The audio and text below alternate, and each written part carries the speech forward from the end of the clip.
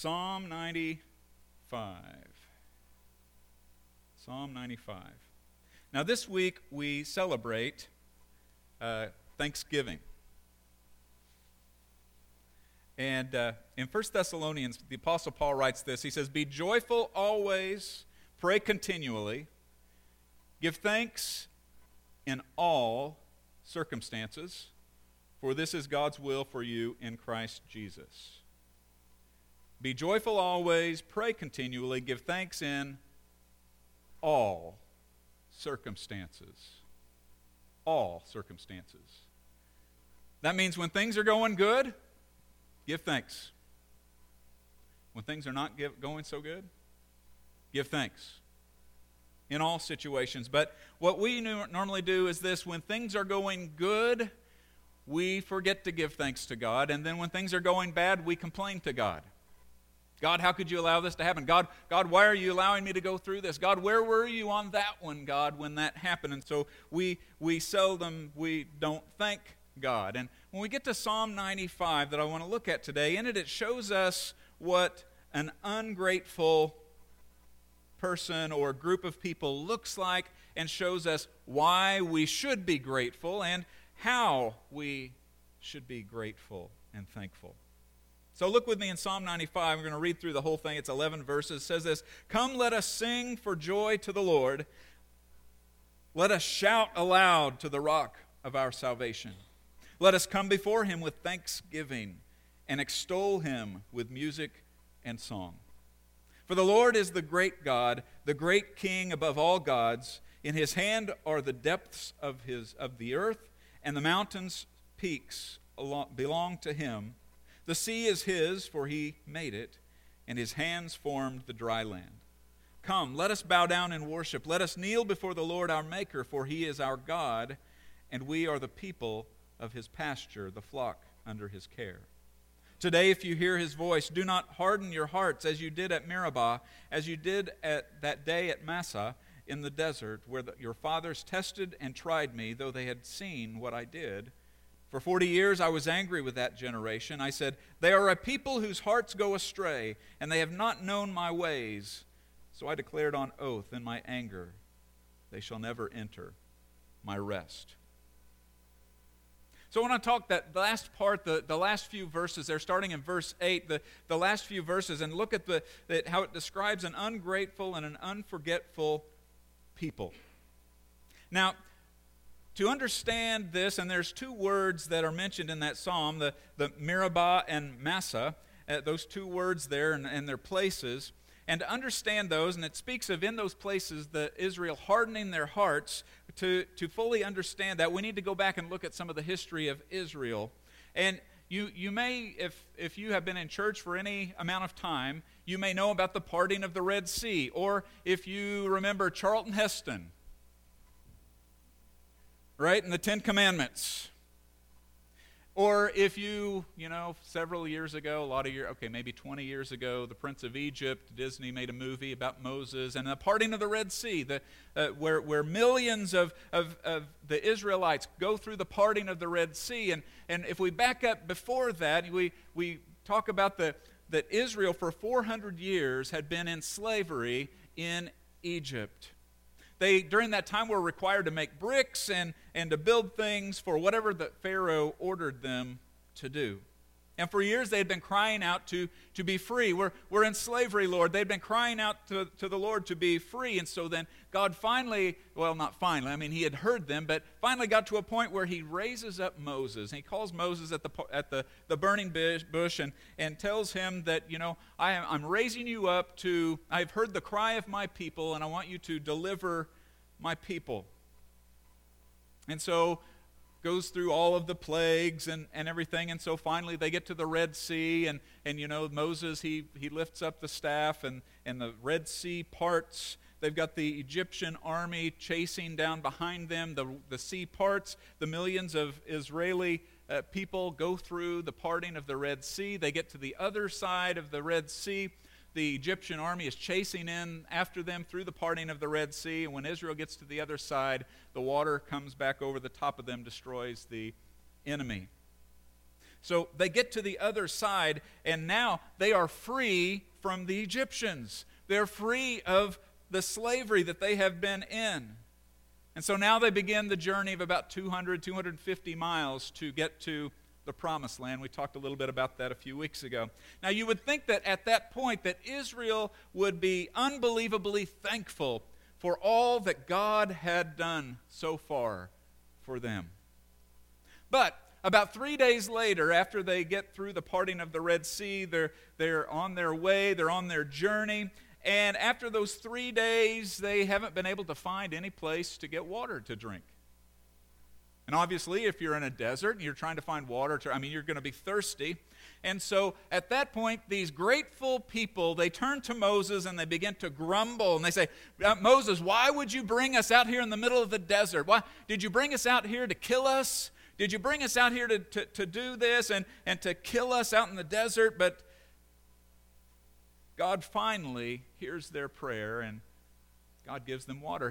They finally find some water, and the water is bitter. They can't drink it, and so then Moses cries out to the Lord, and so God shows him a piece of wood, and he takes the wood, and he goes over and he tosses it in the water, and the bitter water becomes sweet, and they're able to drink the water. Man, that is great. God is doing some great things. Several weeks later, they're still wandering around, and they're on their journey, and a few weeks later, a few months later, the people again, this time they're hungry. And they begin to grumble to Moses again. Moses, why did you bring us out here into this desert? Why did you bring us out here? Things were much better back in Egypt. We had all the meat that we could eat back there. They forgot that they were slaves. They forgot about that. But you guys, when you are grumbling and you're complaining to me, what you're really doing is you're grumbling and complaining. So you think that you're complaining to me, but really you're complaining to God. And so God again comes through and answers their prayer. They keep traveling along, and several days later they get to a place called Rephidim, and they camp there. But guess what? There again is no water. So the people again grumble to Moses and God by grumbling to him, and there's no more water. Moses says to him, he says, why do you quarrel with me? Why do you put the Lord to the test? The people again complain about being taken out of slavery and into Egypt. We had water back there in Egypt when we were slaves. We had water back there, but now we've got no water. And Moses calls out to the Lord, well, how long are you going to keep me here? Why do I keep going through this? The people are complaining again. And God tells Moses to take some of the elders and take your staff and go to the rock at Horeb. And Moses goes there, and God tells him, I want you to take the staff and I want you to strike the rock there. And so he goes and he strikes the rock, and water comes out of that rock. I had the opportunity in Israel a few years ago to go to the place in Horeb where they believe that is, and you go in this place and the water is still pouring and still going out from that place. And so Moses, after that place, he calls the place there Massah, which means testing, and Meribah, which means quarreling. Because the Israelites quarreled and because they tested the Lord, saying, is the Lord among us or not? Now you would think with all of the things that Israel has gone through with the Lord, you would think of all of the things that they have seen God do. It wasn't like they had heard the stories. It wasn't like they read some stories about it, but they actually experienced the things. They actually saw with their own eyes things. They actually, were there when they walked through the parting of the Red Sea. They were there walking through there. They were on the edge. They saw the water part. Their feet were walking. They could feel where the water used to be. They were walking through. And I would imagine that on the sides, on the edges, that there were people walking by and like, here's water. And looking up and wondering, why isn't this water falling on us? I often wonder if those on the edge that are walking by, if they were able to stick their hand into the water. Were they able, could they see fish swimming by and reach out and grab a fish? I don't know. But right there on the side, they were able to see the water. And they were able to get to the other side and turn around and see the water come, see the Egyptian army chasing after them, and then see the water come down and crash over them. They were able, as they needed water, and they got to the bitter water. They were there when Moses tossed the piece of wood in there, and the water that was bitter became sweet, and they were able to drink it. They were there later on, a few months later, when the manna and the quail was provided, and that every day, on every 6 days, they couldn't go out on the Sabbath. They had to collect on the sixth day twice as much food and everything, because they couldn't go out on the seventh day on the Sabbath because they had to rest. But every day they would go out and be able to collect the manna and the quail. I mean, they didn't even have to go hunting for it. It was there. I mean, they got to see it. They got to touch it. They got to experience it. They got to be there when Moses tapped the rock and the water came out. They got to experience all and see God's blessing and see his provision and all that God did. And yet every single time that God shows up, and a few days later they forget and they start grumbling and complaining. Why did you bring us out here in the desert, Moses? Why did you, their memory, they have such short-term memory. They forget back, and we look at that today and read has done. Boy, they sure were ungrateful. Boy, they sure were unthankful people. But what about us? Now, don't answer this question because I know the answer to it already, but do you ever complain about anything? Never, yeah. Never. Remember what Paul said? I read earlier, do all things without complaining. Be thankful in all situations, the good, the bad. Do we complain? Yeah, we do. Do you realize how blessed that you are? Sometimes we forget about it. We forget about it sometimes, how blessed we are. And I shared this with our youth Wednesday night, but a couple of things to think about. In 2017, there were 785 million people in the world who still do not have clean drinking water. 785 million people can't go to the faucet and turn it on and get some water. At least 2 billion, that's B, 2 billion people use a drinking water source contaminated with feces. Ooh. That means they have access to water. It's just there's stuff in it. And that's all they have to cook with and to drink with. There are 1.2 billion people who do not have access to electricity. And almost 50% of the world still has no access to the internet. How many of you today, even this morning, went to a faucet and you got some water?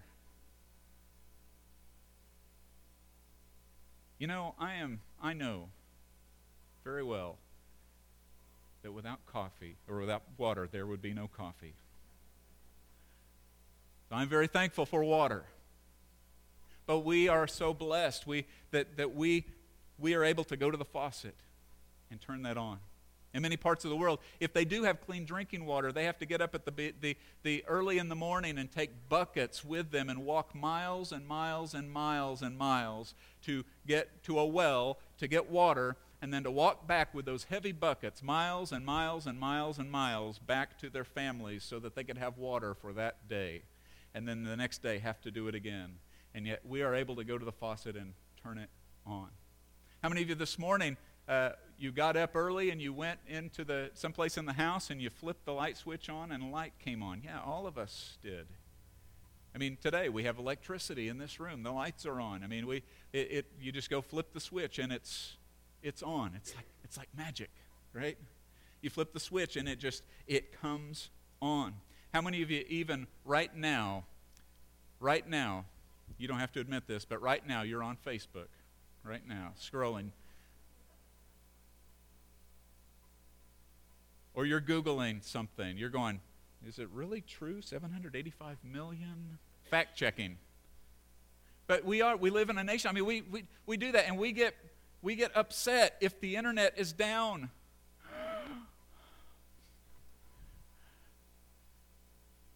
I mean, it's like a near-death experience if the internet goes down, right? I mean, what are we going to do? There's no internet. We don't have the Wi-Fi is down. We don't have any internet. What are we going to do? What are we going to do with all this time on my hands? I can't post. I can't check what's going on. I can't see what food my friends are eating today. I got important stuff to do. And I mean, we have all of this stuff we take for granted. It just happens. I mean, we are truly blessed. We're truly blessed. You probably, most of you in this room, I'm guessing, probably didn't walk here today.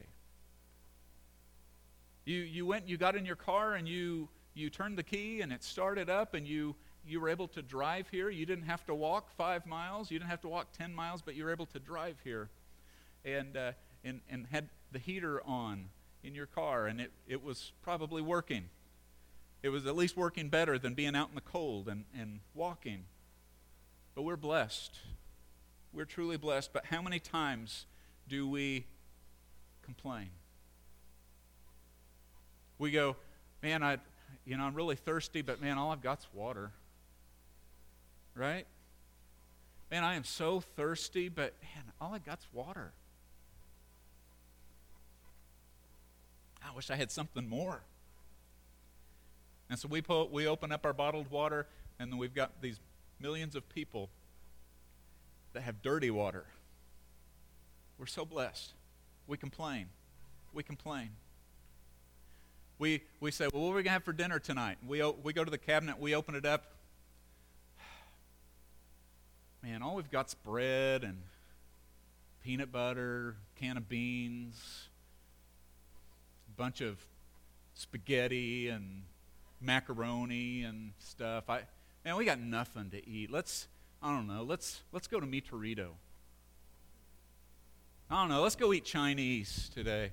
Now, the last time I talked about Chinese buffet, we went to the Chinese restaurant afterwards, and there were like 12 or 15 people from our church in the Chinese restaurant. And they still made us pay for our food. I still had to pay for our food. I should have got a commission on that, but you know. But we do. We got nothing to eat. Or we go, let's see, what am I going to wear today? Go to the closet. I got nothing to wear. All right? I can't wear that shirt. I wear that shirt. I can't wear that. We've got all these clothes in here and all these shoes. And we go, man, I got nothing to wear. Nothing. And what do? We're so blessed, but sometimes we complain. We do.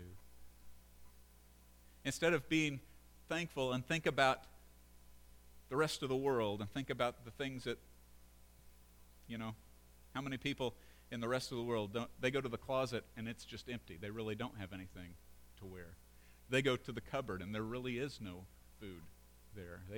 They would like to look at the internet, but they don't have any electricity. They don't have anything to look at. I mean, we're blessed. We're truly blessed in this nation. And sometimes we forget so much about how God has blessed us. And we're not thankful. We don't say, God, thank you. Lord, thank you that we have water. Lord, thank you that we have electricity. Lord, thank you that we have food.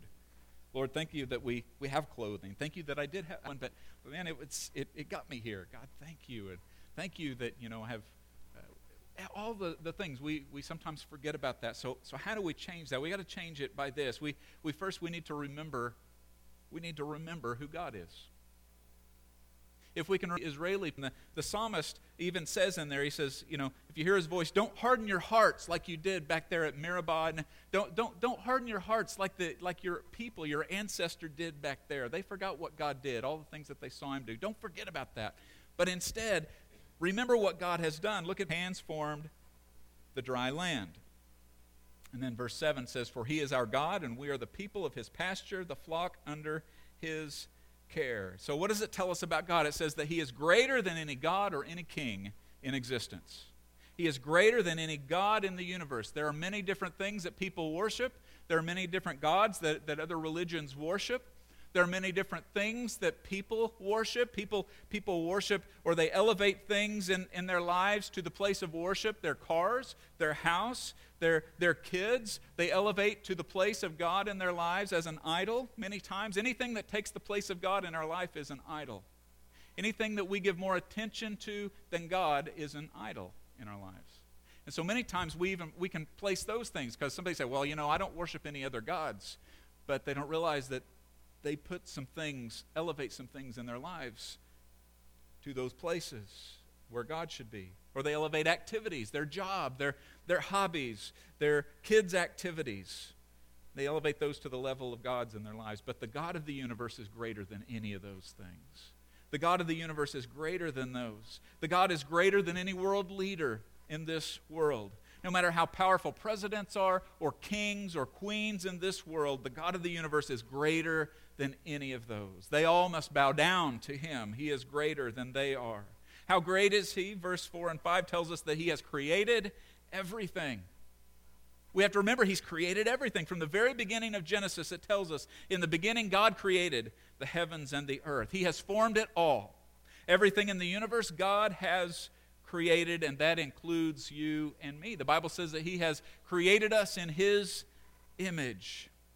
And although that Scripture tells us and assures us that as believers that you are a friend of God, so many times we need to remember that, but we cannot become so comfortable with being a friend of God that we overlook the reverence and honor that we should show God.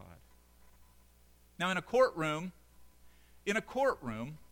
when somebody walks into the courtroom, when the judge enters, what do the people do when the judge enters the room? They stand. What happens if anybody goes, I ain't standing for him or her? Does anybody do that?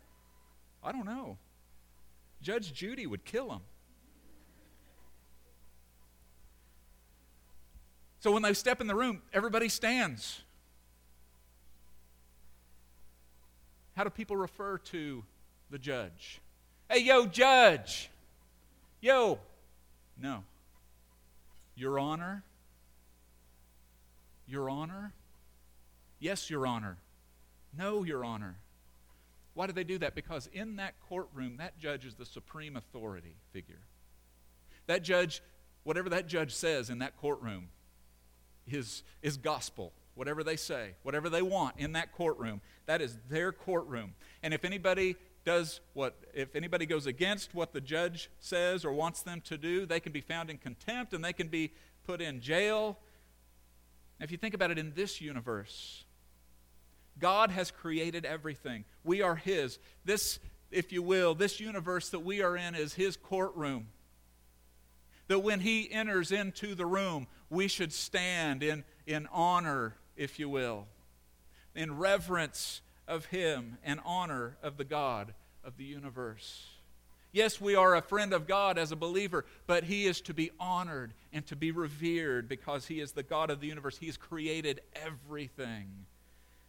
We're also told that He is our God. If you're a believer in Christ, that He is your God. If He is your God, then you believe that He is the great God. You believe that He is the King above all kings and above all leaders in this world. And because He is God over everything, that He is worthy of our praise and worthy of our thanksgiving.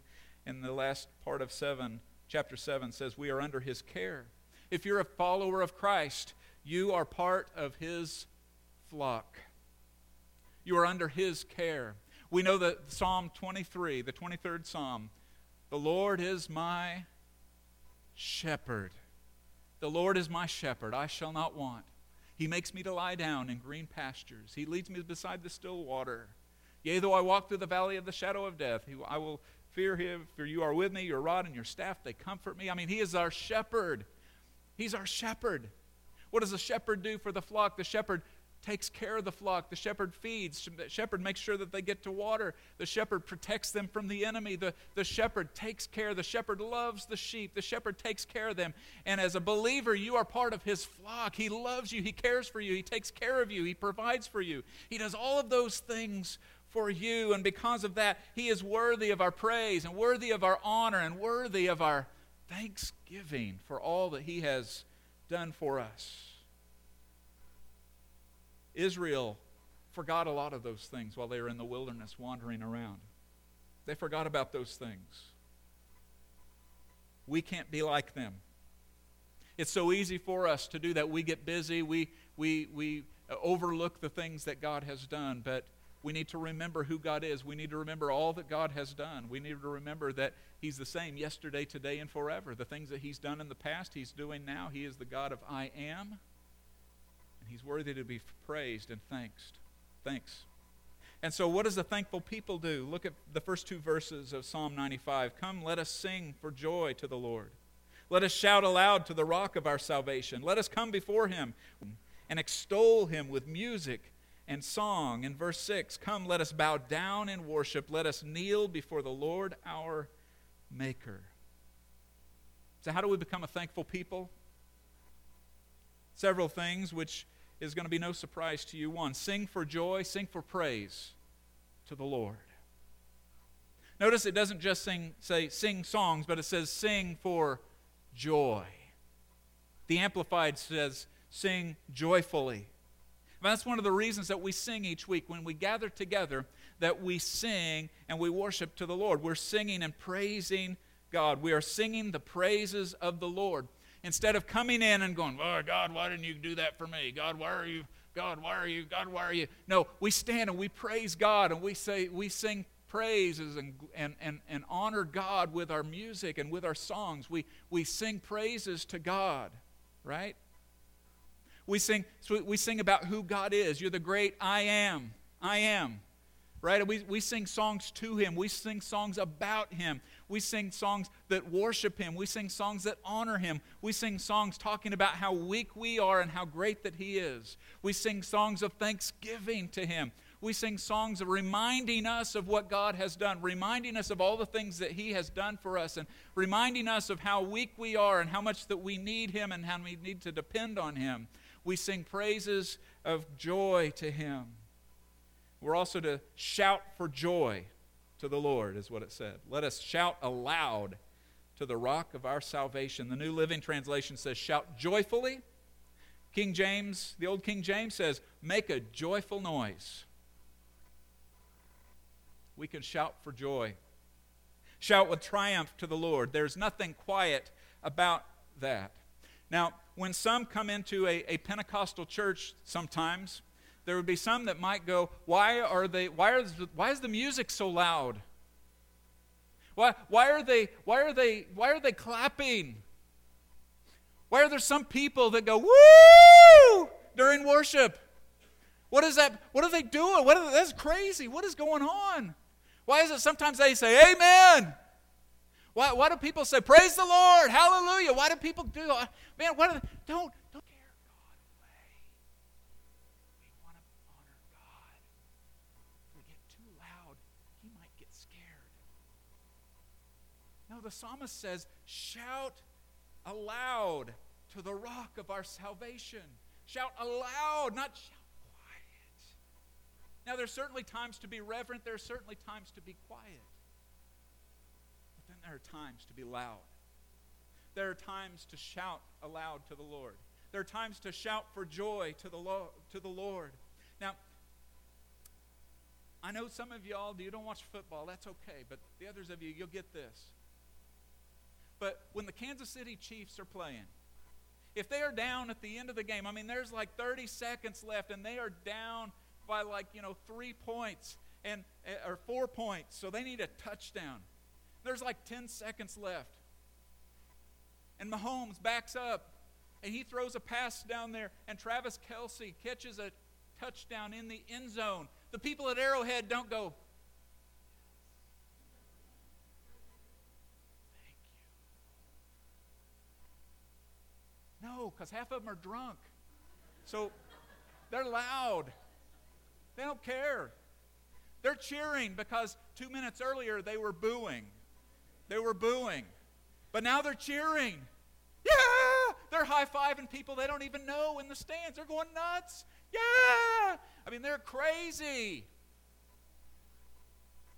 They're shouting joyfully. They're excited. They're loud. They're joyful. Their team just won. Now, if you read the Bible, if you read the end of this, no matter how bad your life is, no matter how bad your day is, when you get to the end of this, you find out that we have won. You find out that on the cross, that Jesus gave us the victory on the cross, that he overcame death and the grave, that now because of what he did on the cross, now that you can put your faith in him and all of your sin that you have committed has been forgiven, wiped clean. Yeah, and when we understand that, we realize that, hey, look, I deserve hell because of the sin in my life. I don't deserve God's love. I don't deserve his mercy. I don't deserve his grace. I don't deserve his forgiveness. I've been like scum to him. But because I put my faith and trust, he went to the cross for me and he went to the cross for you. He asks us to give our allegiance to him and our faith and put our faith in what he's done for us and that he has wiped the slate clean in our life.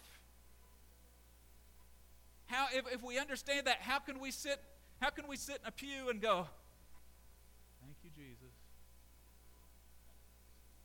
Glory to God. You know, I once was lost, but now I'm found.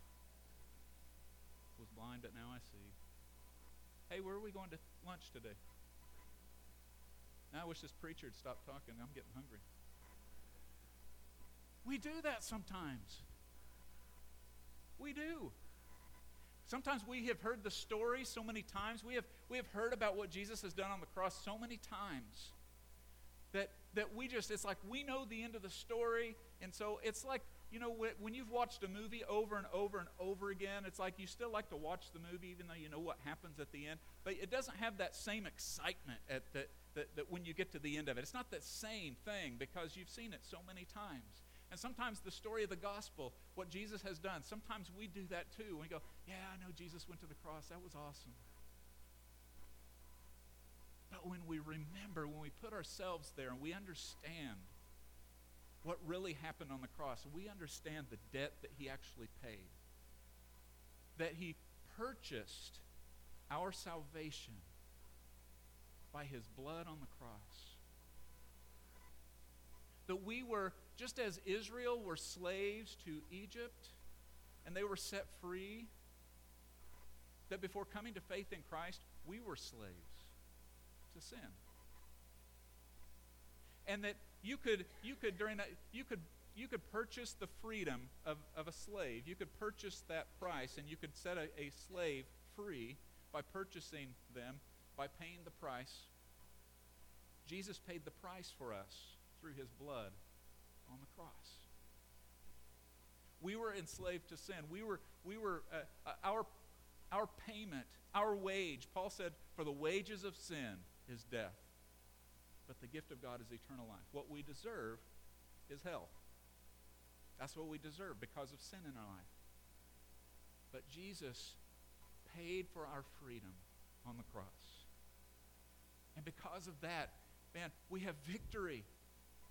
We have victory, and so, thank you, Jesus. So there are times when it's okay to be loud. It's okay to shout aloud. It's okay to make a joyful noise because he has paid the debt. Two more.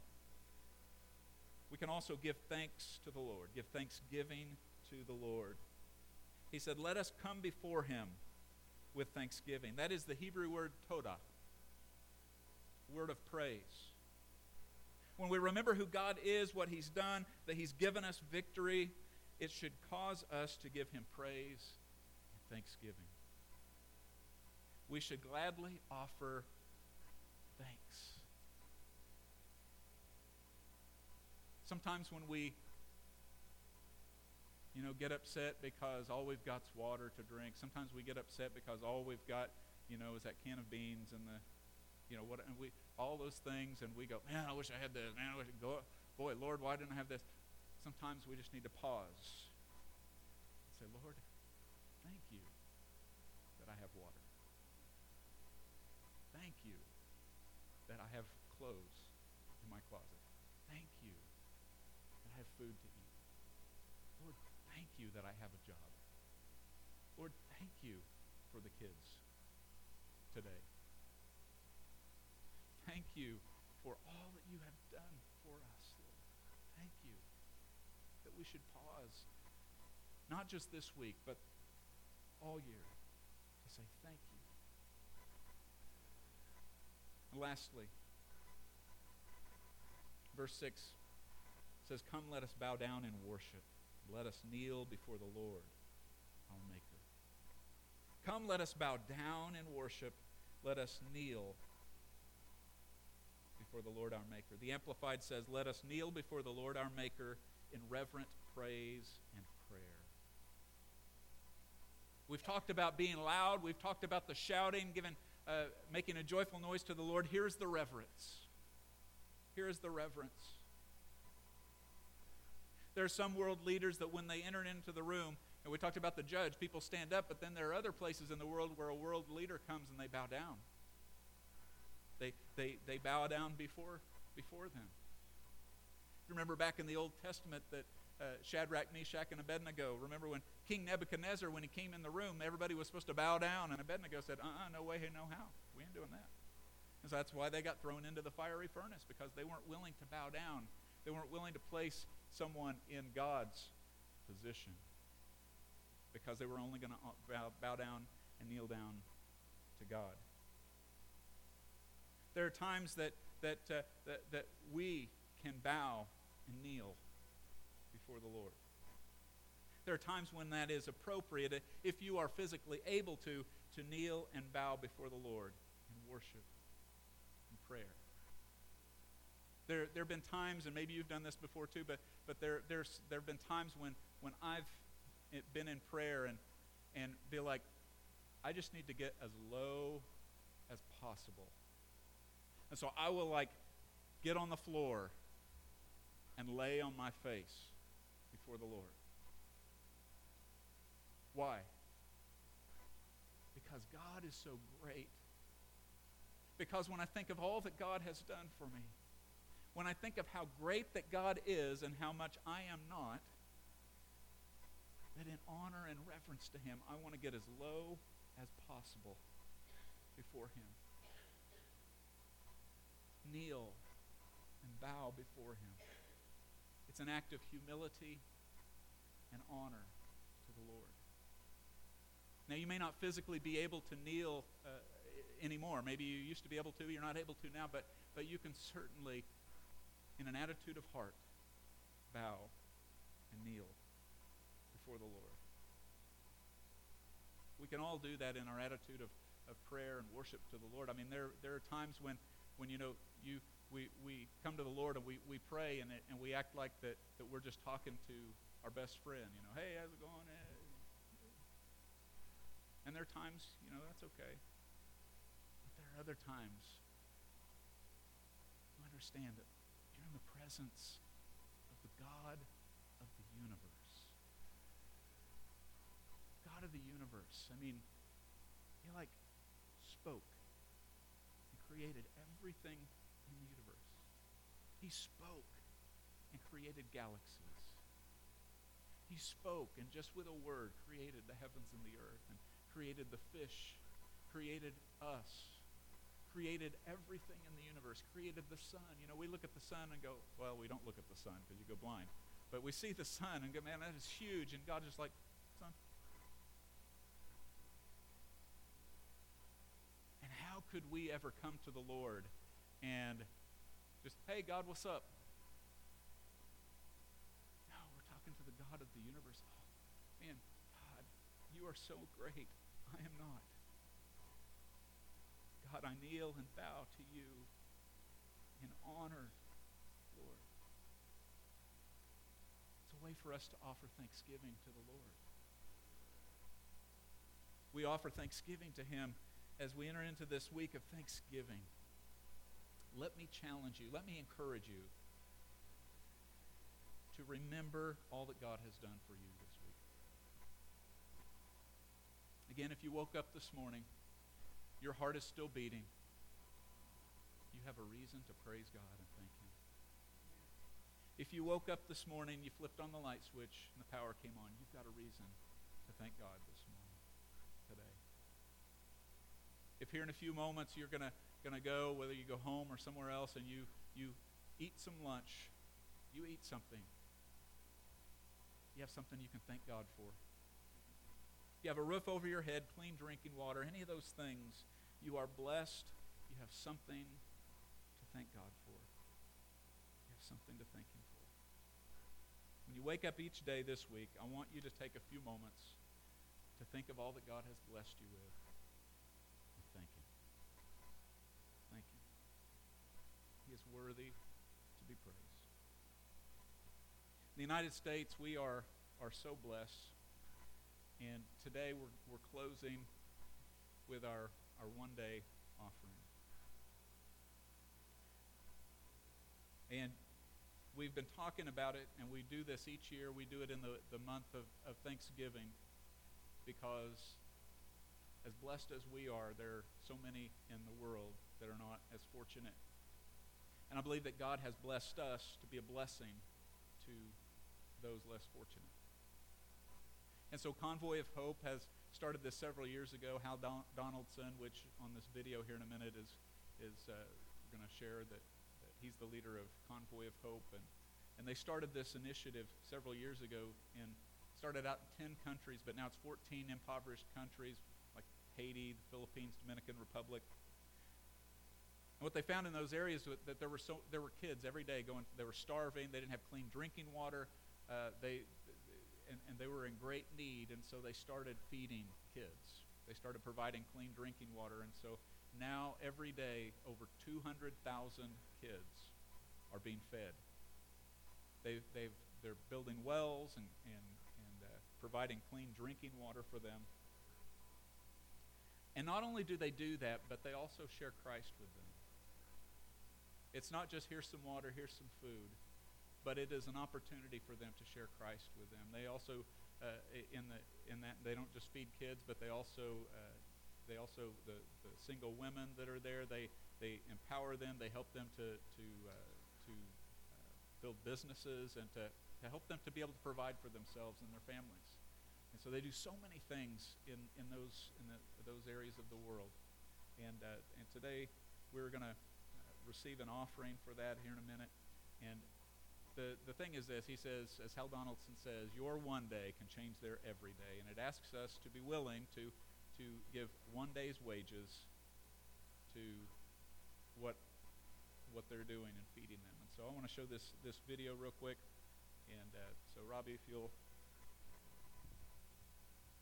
It's really heartbreaking when you think that 16,000 children die every day from hunger and water-related causes. But it doesn't have to be that way. With your help, we can truly save lives and we can restore hope. One child, one mother, one farmer at a time. We've seen hope restored for thousands and thousands of children, just like Sherry, who now can wake up every morning knowing she has access to nutritious food and clean drinking water. And we've seen hope restored for thousands of mothers like Marisa, who is now off the streets and she's running her own business and feeding her own kids. And we've seen thousands of farmers who've seen the yields of their crops, their flocks, their herds all increase significantly. And now they're growing enough transforms their everyday.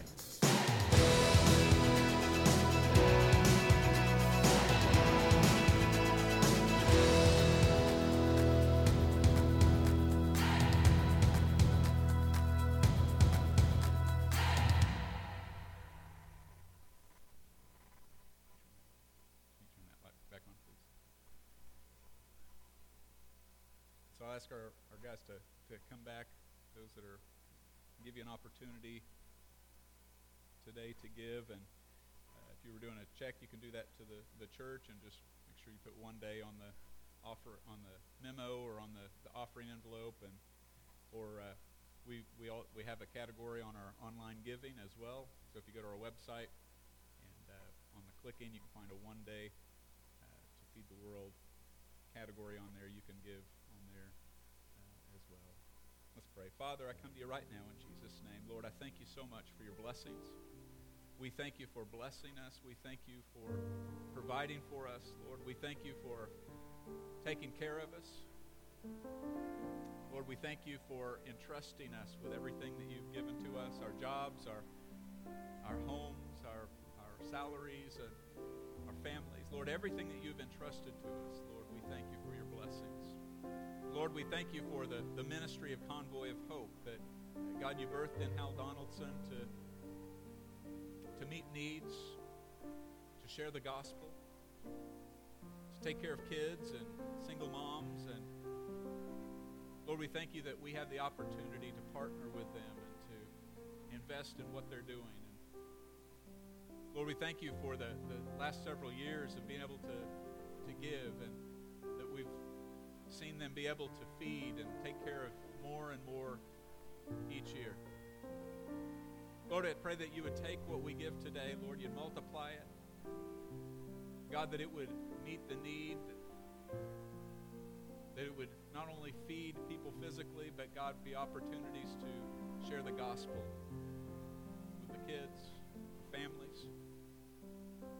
Lord, we thank you for the privilege of giving today.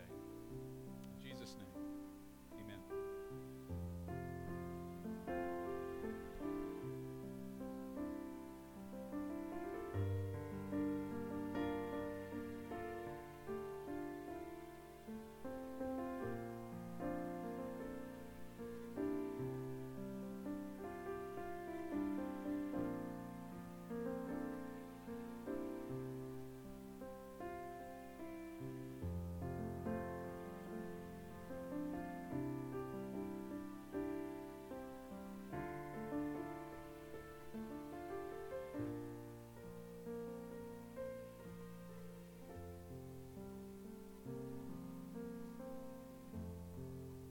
Father, we thank you one more time for your presence here today. We thank you.